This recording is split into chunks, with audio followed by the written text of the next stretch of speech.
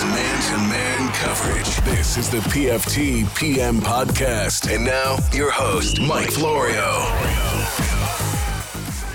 All right, PFT PM posse, you have been badgering me relentlessly and mostly politely for this next guest to make a return. Last time, we just talked to her for about 15 minutes because she was very busy and she was kind enough to give us a slice of a very busy day. Today, she's got more time. We'll see how long the conversation goes with former Raiders president Amy Trask. Amy, good afternoon. How are you? Well, good afternoon. We'll see how long it goes or how long it is until I bore you and you hang up on me. Let me do this now so I won't forget later because I want to plug everything that you do. You're with CBS Sports Network. The show is the other pregame show. That's still the show, correct? Yes, it is. It is. And are you still part of the We Need to Talk show?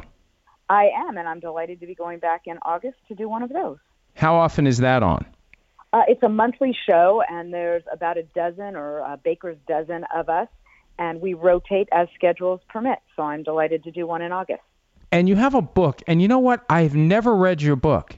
And I'm ashamed that I've never read your book. And now that I'm kind of on hiatus from my radio and TV morning obligations, I'm going to read your book. Well, I am, I don't know whether to share that I'm horrified or heartbroken or a little bit of both, but really I'm just teasing you. And when we are not broadcasting, you will send me your address and I will send you one. Well, I appreciate that very much. Now, usually what happens is there are so many sports books out there that they just show up at my house, so I never have to go buy them. And for whatever reason, either it went to the wrong address or it was never sent by the publisher, but I never got one. So it absolutely went to the wrong address because you were atop my list. Okay. So someone all right, else I'll accept that. Okay, good.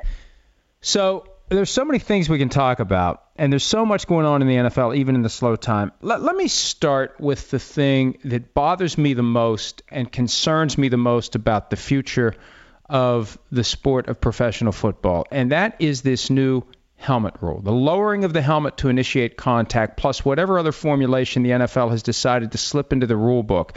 This whole thing has bugged me from the get-go, the way that the competition committee tacked it on to 10 proposals that were made available to the media. Oh, here's proposal 11 that no one knew about. Oh, and it's been passed unanimously. Oh, and no one knows what the hell this rule is. Do you have any sort of similar concern that I have that this new helmet rule potentially is going to change the NFL in a dramatic and irreversible way?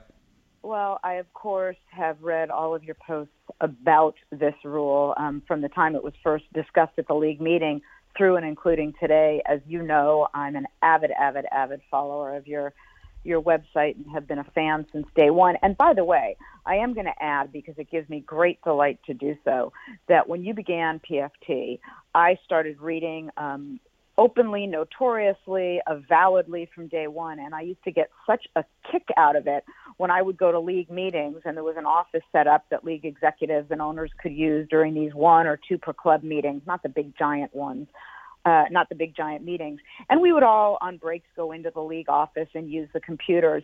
And I would go in and there were people, every single computer was turned to your website and every single person was hiding the fact that they were reading your website. But I was doing it openly, notoriously, and proudly. So, I've read all your posts on it. I think you have articulated the issues beautifully. I'm holding my breath a bit to see how it plays out. There's tremendous ambiguity, and it can be applied in different manners by different officiating crews and differently in different games. And, I've long said that I think what we want in rules is consistent application both within games and game to game. So I'm holding my breath to see how the heck this is going to be consistently applied. Yeah, that's what bothers me too, Amy. There are so many times where we see a rule in writing and we know it's applied differently than how it's written. And I always say, why not change the rule to mesh with what you're actually doing to ensure that that is always how the rule is applied, and nobody says, well, this is how the rule's written. This is how suddenly, out of nowhere, we're going to choose to apply it. And I'm concerned that somebody wants a blank check on this to interpret and apply it however they choose. And I don't know who they is, but I feel like the same they that has orchestrated this thing from the moment it was hatched secretly in March. Somebody wants to have the ability to determine week by week, game by game, year by year, circumstance by circumstance, how aggressively or not this rule is going to be applied. Well, and then you come back to the issue that is my sort of peeve, if you will, which is consistent application. Whatever a rule is, it should be consistently applied within each game and game to game. Holding should be holding, whether it's in game 1 or game 16 of a given Sunday, or whether it's in the first quarter or the fourth quarter of a game. And I don't mean on Sunday, I mean within a week. But it is a very broadly, vaguely written rule, and you've just got to apply them consistently, to use a phrase, for the integrity of the game. Yeah, and especially with gambling now on the front end of this nationwide proliferation, the last thing the NFL needs is another rule that can be applied arbitrarily, broadly, in a way that the call isn't made on a 50-yard touchdown run, and there's video evidence that it happened, and then it is made later in the game on a 50-yard touchdown pass, and the hit happens completely away from the play. It's irrelevant to what happens, and it gets called then. That's the kind of thing that will drive fans crazy, especially when people are wagering money on the games. Well, and look, you're right, of course, and even if we want to give the benefit of the doubt to officials during a game, which is, well, you can't have your eyeballs on everything, and the game moves at lightning speed. So whether inconsistent application is intentional or inadvertent, there will be inconsistent application, and then we've got the overlay of the other issue you just mentioned. When you were working for the Raiders, what was your sense as to the NFL's true attitudes toward gambling? Because there's been huffing and puffing for years, but now that I feel like Pandora's box is open, there are plenty of owners who are fascinated by the money they can make directly and indirectly from legalized gambling. Well, look, my career goes back, I started with the league, or with the Raiders and thus the league, in the mid-'80s and was there for almost 30 years, and I saw an evolution over that period of time. There was a period, Mike, where teams were prohibited from putting on team websites anything having to do with fantasy football. So we got an edict from the league. There can be no reference to fantasy football on your website. And then, of course, it evolved to the point where now, yes, every team has fantasy on its site. So there has been an evolution over time. And, I'm often asked the question, what do owners think?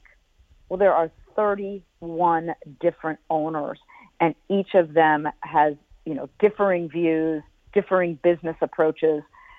There's certainly some overlap. There's some consistency. There's a lot of inconsistency.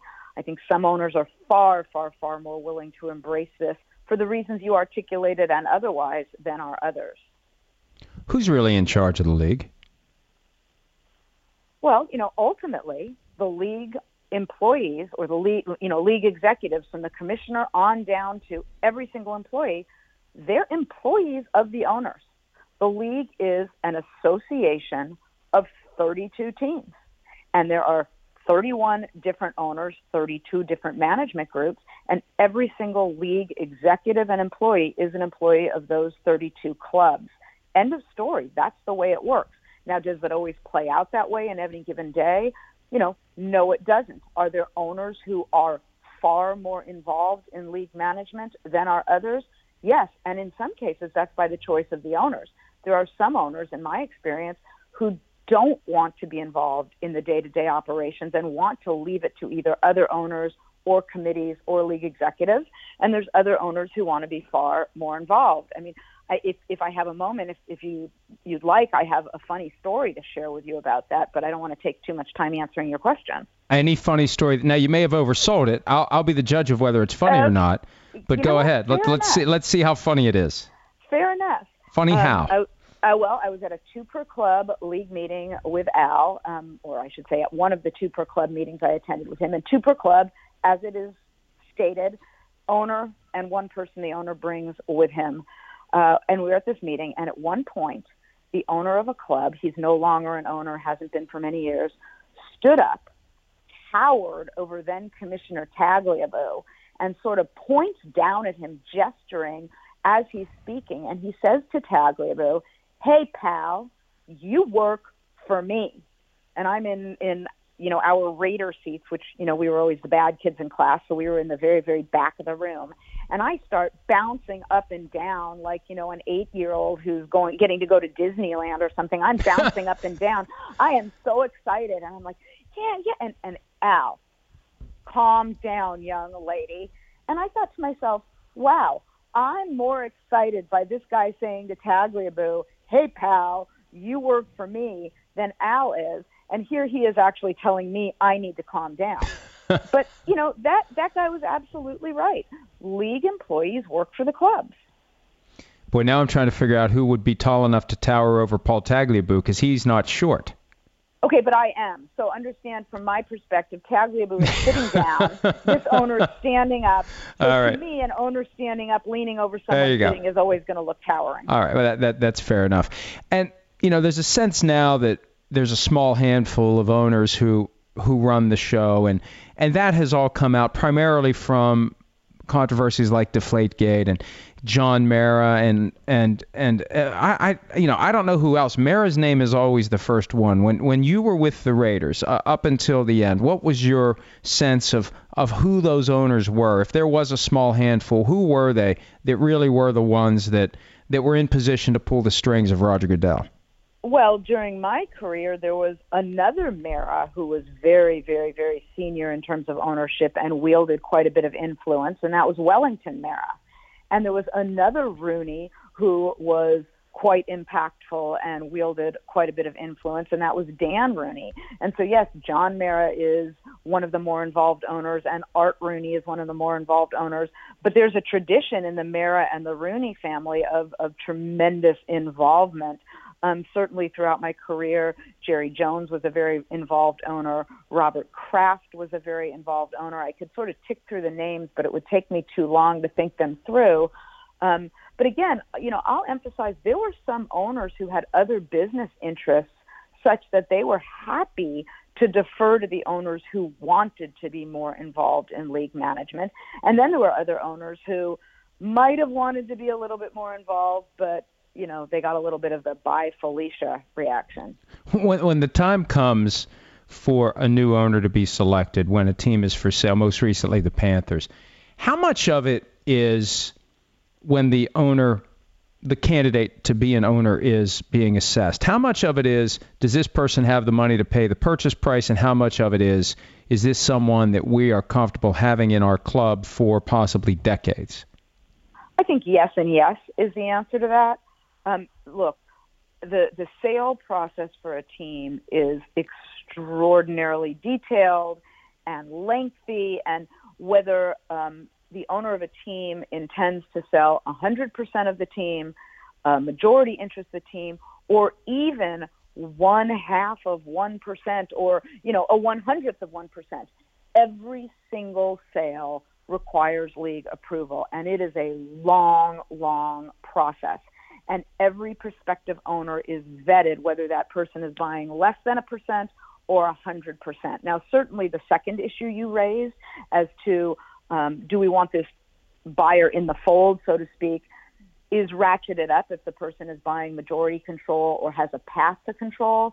But every owner is vetted. And, first the club works through the league office staff, and it's a lengthy process. And then it's elevated to multiple committees, which is a lengthy process. And only after the staff signs off does it go to the committees, and only after the committees sign off does it go to the league as a whole. And chances are, if the league recommends the sale be approved, the owners are going to approve. And doesn't that give an advantage then to somebody who's already a minority owner of another team, like David Tepper was in Pittsburgh, like Jimmy Haslam was in Pittsburgh, versus somebody who's a stranger and has to be vetted from scratch? If you've already been pre-qualified, I think that makes that person more attractive when the opportunity arises to buy a team.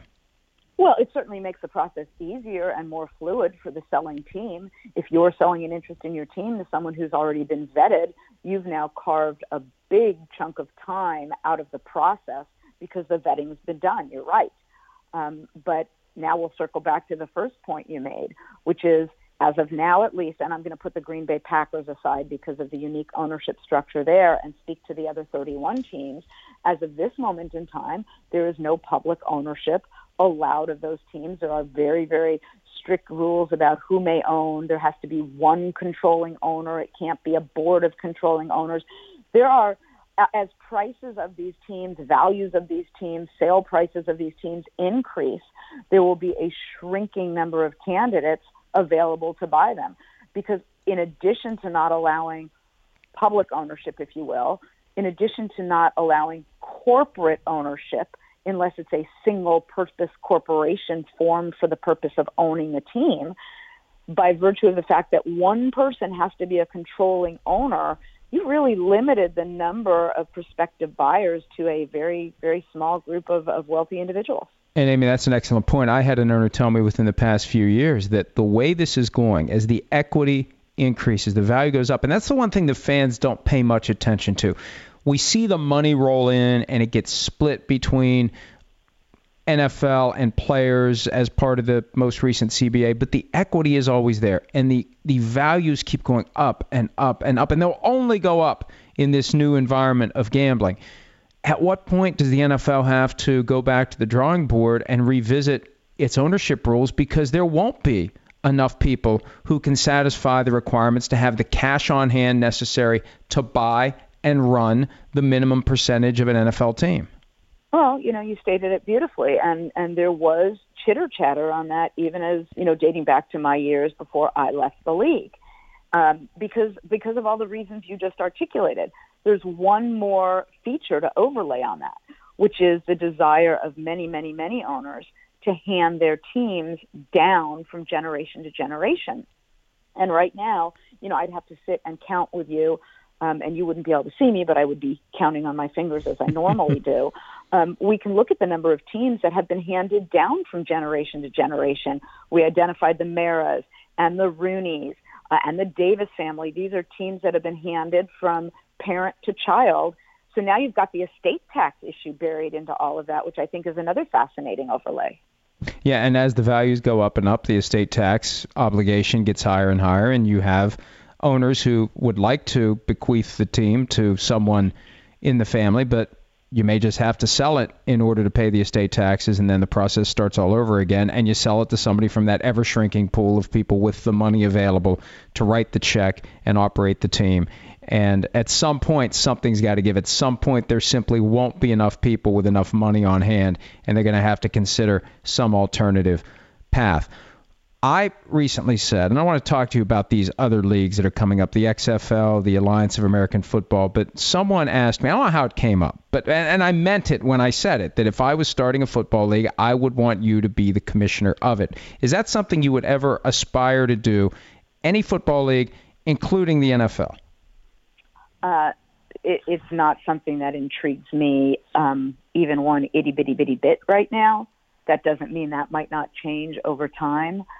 Before I answer that, I have to say one more thing about something you said earlier in this conversation, because you were 100% right to call me on this, and I am actually rather mortified that I did this. One should never label a story one is about to tell as funny. That's up to the really. I think I'm just a little nervous talking to you, because I don't think one should label something one is about to say as funny. That's up to the listener. So I'm a little embarrassed that I labeled my own story funny, and I want to apologize for that. So thank you for calling me on it. Well, no, I appreciate that there is still a gear in your brain that's spinning from 15 minutes ago. I like that. One might say that it's very complimentary for you to say that a gear is still spinning. One might also say sputtering and distracting me, but let's go with spinning. Look, people ask me all the time, Aim, do you want to get back in the league? Would you go to another team? And I realize you're asking something different, which is about being a commissioner. To be very direct, I have been approached and I have had opportunities to go back to other teams. And I'm about to share something with you, but before I do, want to make sure that I'm very, very clear that I am not passing judgment on anyone else. I'm not passing judgment on any of my colleagues from my years in the league, or colleagues that were colleagues then that I remain in touch with now, who move from team to team to team to team. And look, you know who many of these people, well, you know who they all are. But during my years in the league, there were executives that moved from wearing the green of the Eagles to the red of the Chiefs to the, aqua and orange of the Dolphins or the silver and black of the Raiders. They move from team to team to team. I never looked at my job as fungible. I was a Raider. And, you know, I'm not going to do a good job articulating this because I'm very passionate about it, and who knows, maybe I'll get choked up. But to me, being a Raider wasn't fungible. And again, I'm not passing judgment on anyone who chose to make a life for themselves in the league and felt that moving from team to team was okay with them. I was a Raider, and to me, that was very, very, very special, and as I said, not fungible. So, you know, I've declined to, or I don't know the grammar here, and I am getting all stuttery and stammery, but I've passed on those opportunities. Now, it would be a horse of a different color if I owned a team. I've long said if I ever were going to go back somewhere, I would have to have ownership. So maybe you'd have to pose your commissioner question as to whether it came with equity or not. Okay, if you were the commissioner of the NFL, and this comes from one of our listeners, the PFTPM posse at The Real Forno, what would you change? What would you want to change if, boom, you were the commissioner of the NFL? The first thing I would do is try to repair, rebuild the relationship between the players and the league. Every single person involved in the National Football League, whether a league office executive, a club executive, a team owner, a player, a coach, an employee of the league or a team, every person has an interest in the success of the league, in the survival of the league, in the league thriving and being as good as it can be. And I think that that is best achieved through a partnership approach. And before the people that are listening who have business backgrounds and legal backgrounds jump in and say, but Amy, they're not business partners. I'm not using partner in the legal sense. I'm using partner in the vernacular, which is everybody has the same interest in the league thriving, and I think there needs to be a way to bridge that gap. Look, I understand that the union has a very, very important job to do representing the interest of the players. I get that. I understand that. I respect that.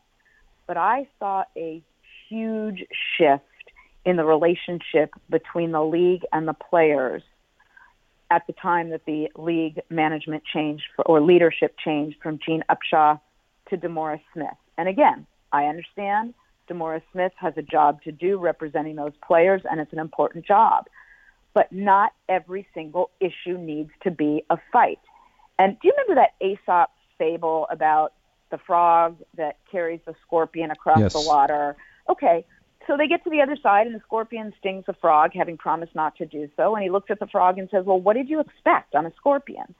If you hire a litigator to run a business, then don't be surprised when every single business issue turns into an argument. And no, I'm not putting responsibility solely on D. Smith, but I did see a change in the relationship when D took over for Gene.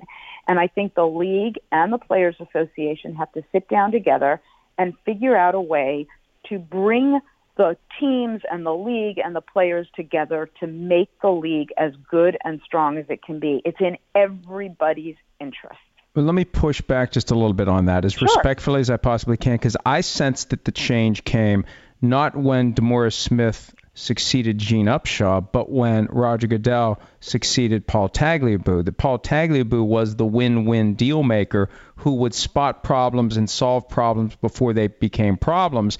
And Roger Goodell became the enforcer, the sheriff, the guy who was going to do things his way, the guy who was going to rule with the iron fist, the guy who was going to always drive the hardest bargain possible and always push, and force, as a practical matter, the union to be on a litigation footing, because if you're not ready to resort to litigation, they're going to run all over you. That's been the perception that I've had, and I've had people from the moment Goodell became the commissioner, agents that I know complaining about how we're trying to process these substance abuse suspensions, PED suspensions, and they won't even make deals anymore. They won't negotiate. They won't see the other side. They just ramrod through whatever it is they want. And I think that's contributed as much as anything to the current atmosphere between the NFL and the NFLPA.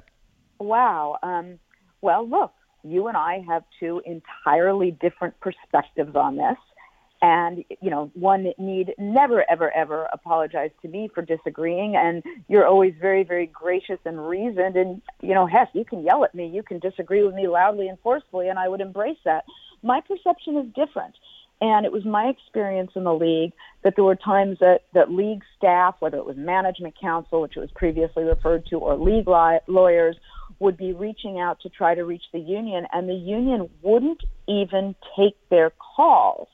And there would be issues that would be so easy for anyone to resolve, and union lawyers, union representatives would say, we're not empowered to even accept your phone call, let alone try to reach a compromise with you.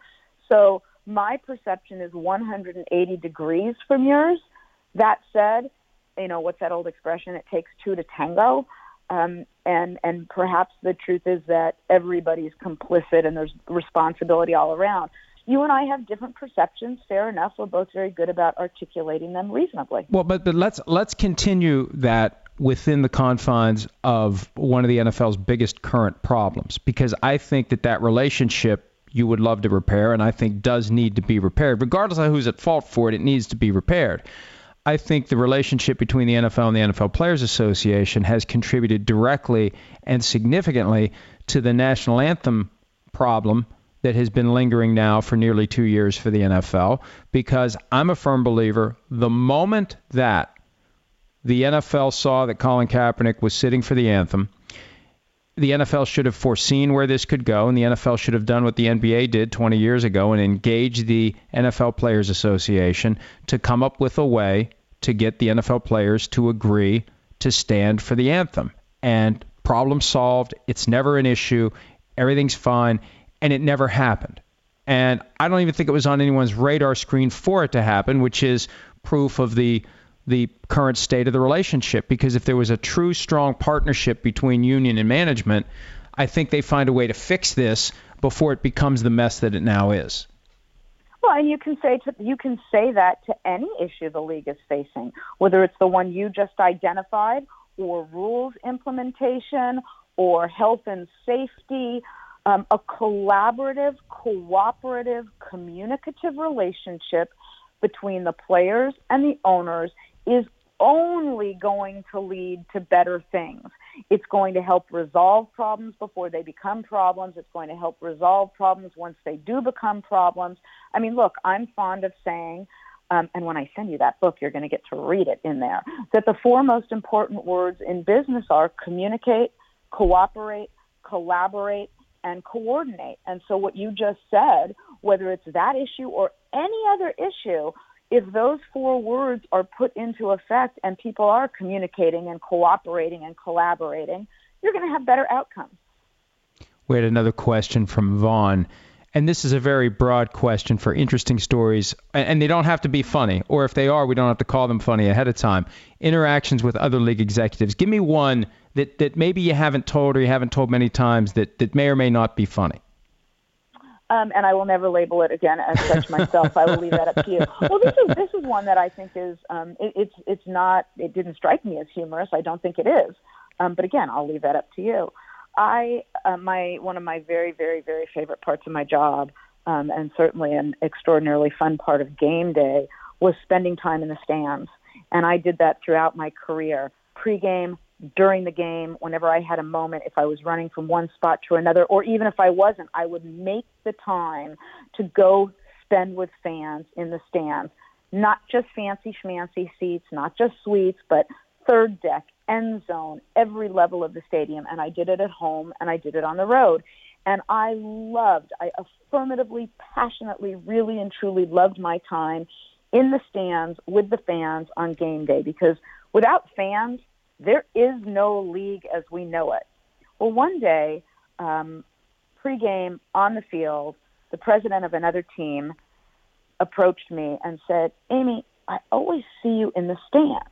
You spend so much time in the stands with your fans, home games, road games. I always see you in the stands. And he said with like real bewilderment, why do you do that? Why do you spend so much time with your fans in the stands?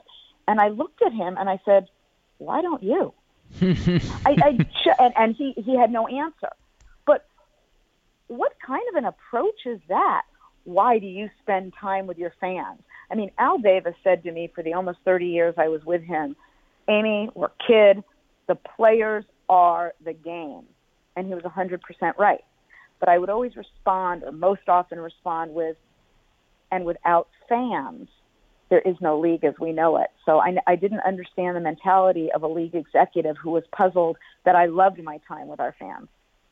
And, that gets overlooked so much. And one of my pet peeves, the extent to which the media is a conduit for the fans and coaches, players, teams don't want to cooperate with the media when we are in position to help ensure that fans get the information they need, have the stories that they can read, learn about the teams, be more engaged with the teams. And there are so many people involved in the sport that don't see it that way. Now, I understand that from time to time we earn the reality that there are people who are hesitant because their words get twisted and turned and taken out of context or whatever the case may be. But that always drives me crazy when Bill Belichick is the way he is at a press conference, when it's like, hey, Bill, if you don't want, media obligations, go coach lacrosse at a high school somewhere and you'll be paid accordingly because nobody's going to care.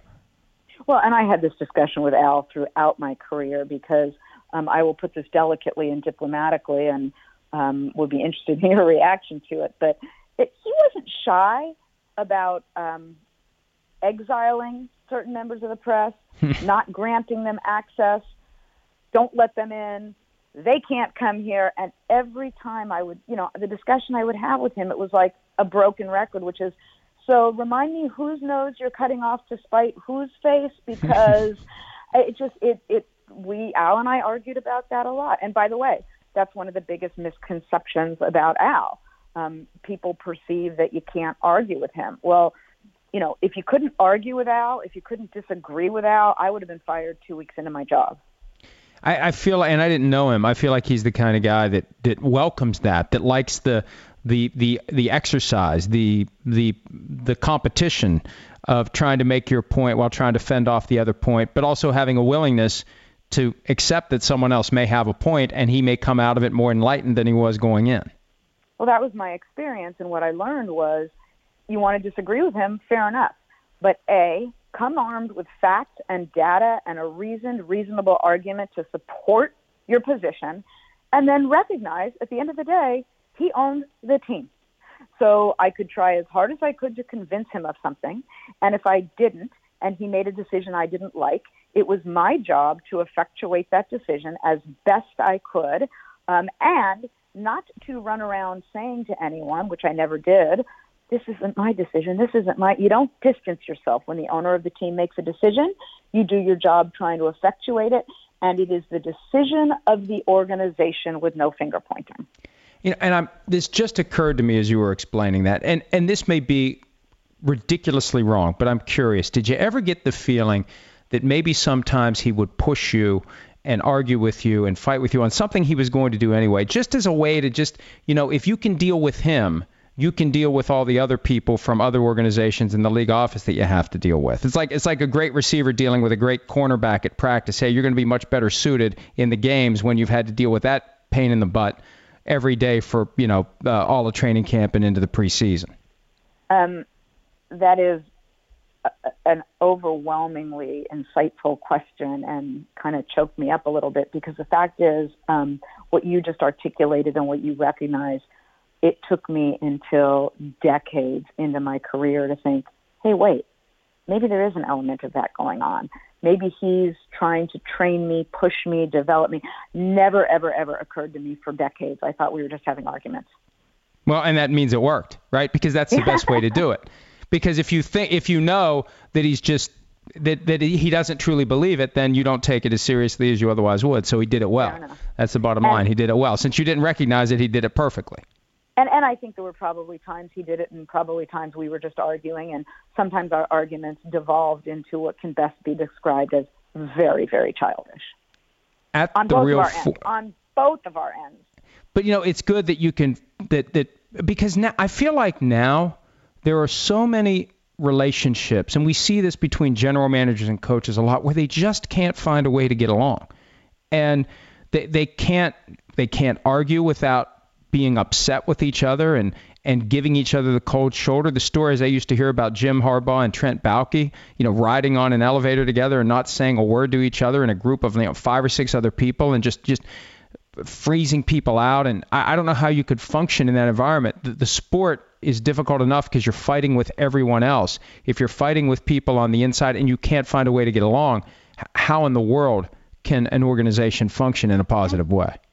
You are preaching to the proverbial choir, because one thing that always just I still do find it incomprehensible. Not only did I find it, I still do find it incomprehensible and unacceptable is why people think it's okay for adults to act in a manner that we wouldn't allow our children to behave.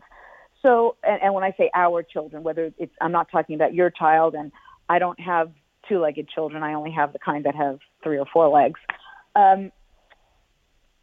Wait, what do you have that has 3 legs? Well, no, I'm saying when you rescue a pet, sometimes they don't all. Well, that's true. Okay. Yeah. Okay. Sorry. That's fair. Okay. That's right. I mean, right. I was once chased by a 3-legged dog, so I know what you're talking about. And I was trying to be trying to be really, really welcoming of the fact I'm a very big animal rescue advocate, and you always want the 3-legged dogs and cats to be rescued as much, and I ended up just confusing the whole subject by suggesting I was rescuing aliens or something. But the point is this. When I read or hear or know personally or knew personally of a GM and a coach that were arguing, or 2 club executives that were arguing, and you want to sit them down and say, I would not allow children, whether my own or in the village in which I live, to behave as you behave. Why would we expect more of 8-year-olds than we expect of adults? And I know this, were I a team owner, I would say to coaches and executives and employees in that instance, if you ask me to choose one of you, I choose neither. So you need to figure out a way to grow up and behave as we would advise children to behave. Because if you're asking me or pushing me to pick one of you, my answer is I will pick neither. And that's a great way to put it. And it does drive me crazy when adults act like children and other adults make excuses for them. Well, that's just the way Joe is. Well, Joe's an asshole, and someone needs to tell Joe he's an asshole, and he needs to stop being that way. Period. Well, and would Joe, in your example, accept that same behavior from Joe's 8-year-old? Because if the answer is you're not going to let your children behave in a certain manner, then why in the heck is it okay for you to behave that way? Excellent observation. The Real Forno has a question about Al Davis. Other than straight line speed, which we all knew for decades was one of his most important attributes he looked for in a player, what other things did Al Davis like when he was looking at players? I saw that on Twitter, and I smiled when I saw it, because my fun answer would be, well, other than straight line speed and speed and speed and straight line speed and speed, okay. The answer is an element of toughness, an element of, I remember him talking to me over the years, and I had just the tremendous, tremendous privilege and pleasure of learning and talking X's and O's with him and so many others over the years. And one of the things he articulated was, the expression was, hit him in the mouth. So when you are a lineman coming off the line of scrimmage, hit him in the mouth. And so there was an element of toughness articulated in that manner. It wasn't necessarily literally hit him in the mouth, but you understand what I'm saying. Well, and that element has become disfavored in recent years in the NFL's quest to make the game safer. The aggression, the violence is being stripped out of the game. We talked earlier about the helmet rule, and one of my fears for the NFL is that the game will change to the point where someone out there with not enough to buy an NFL team, but enough to start his or her own football league and go toe-to-toe with the NFL is going to embrace football the way it was played in the 80s and 90s and roll back all the safety rules because, hey, let's just draft a waiver and every player signs it and everyone knows the risks. And, oh, by the way, they're willing to accept the risks and they're going to go punch each other in the mouth, literally and figuratively, and play football the way it used to be played. I think that's one of the biggest threats the NFL faces right now, and I don't think they realize it. And I don't, this might make you laugh. I don't have a view on that yet. I'm still sort of weighing everything and seeing where this goes, and I don't know the answer to that. But when you see the videos from back in the 80s and 90s that the NFL used to market for people to enjoy watching all the big hits, they're all gone now. You watch those old highlights, and it's like, oh, my God, the guy'd be suspended for 7 games if he did that now.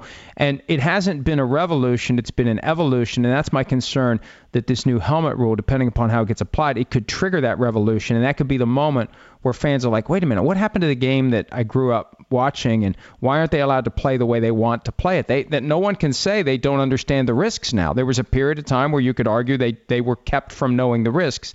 They now know the risks, and if the NFL isn't going to let them play the way they want to play, I could see another league pop up at some point and give the NFL a run for its money, and some fans, not all, but some fans would flock to that.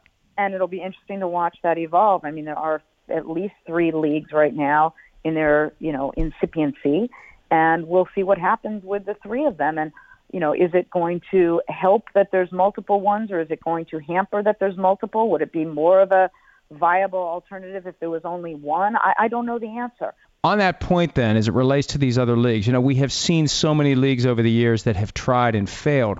Why do you think there's this and I don't even want to say quiet confidence, actual confidence that the XFL, the Alliance of American Football, that they can come in and they can make an impact when so many others before them haven't? I don't know that they will make an impact. I'm not ruling out the possibility that they will. They certainly may. One may, the others may not. What intrigues me is you've got at least 3, and I'm not even counting the flag football ones, that are popping up at relatively the same time. So from a business standpoint, do they dilute one another? So, would it be more viable if there was only one new league popping up as opposed to multiple ones? I think that's got to be factored into the analysis as well. Last topic, and this is the thing that prompted me to finally get this scheduled this week, because I saw your reaction to the NFL's refusal to let Laurent Duvernay-Tardif wear the MD on the back of his jersey. I'm still struggling to come up with why the NFL refused to do that. Your thoughts on why the NFL did it and what the NFL should do about it? Well, I'll answer them in reverse because I think the second part is very easy. I think the NFL should allow him to do it. I don't know why the league did what it did. What I posited on Twitter was, if the league did it because their view is, well, wow, if you do it for one person, you've got to do it for everybody. Well, okay. Yeah. Good. And yay, that's a good thing. This man, I like him. Look, he went out and got a medical degree. If that should be applauded. What a wonderful message to kids watching the game, which is you can pursue your passion on the football field. You can pursue your education. You can do both. And if the league, and I'm not suggesting this is the case, I don't know, but if the attitude was, well, if you do it for one person, you have to do it for all. Look, we draw lines in life all the time. Maybe the line you draw is if it's a graduate degree, it goes on. If it's a JD, an MBA, a PhD. Some of the responses I got on Twitter were, well, where do you draw the line? And my answer is, we draw lines all the time in life. Were I the person making this decision or in a position to advise on this decision, I would say celebrate this. In a day and age where things about the league are being called into question, whether it's health and safety or otherwise, salute this, just like Justin Tuck of the Ravens. I hope I've got the player right. I know you'll correct me if I don't. He's a sensational opera singer. Salute that. That you have players. Justin Tucker. Oh my gosh, I said Justin Tuck, and you know why I said Justin Tuck? Because, and that goes all the way back to when the Giants defeated the Patriots, and it came after the Tuck rule, and I thought it was great that Justin Tuck was involved with that. Okay. That word is tattooed onto your brain. It is. And so I apologize to Justin Tucker. That was poorly done on my part. Celebrate the man. This man is an opera singer. He's magnificent. Celebrate that. Celebrate that someone is an MD.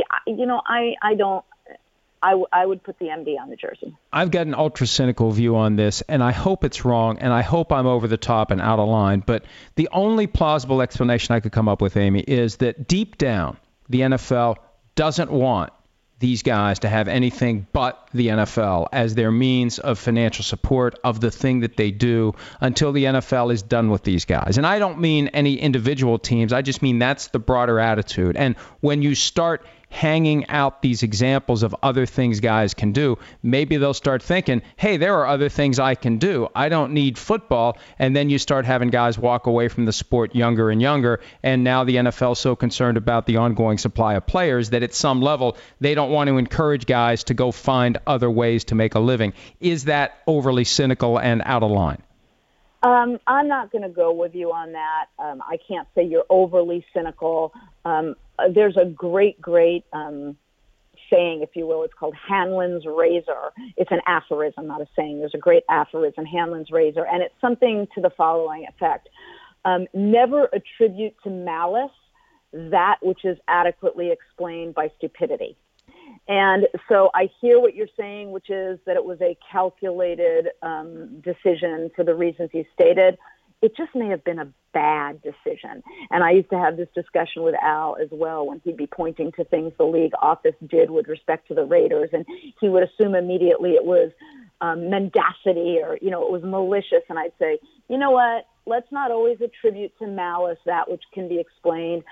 Some people say Hanlon's razor says it's stupidity or incompetence, or I guess the difference is, and I will speak in legal terms to you given your background, it may not be malfeasance, it may be misfeasance.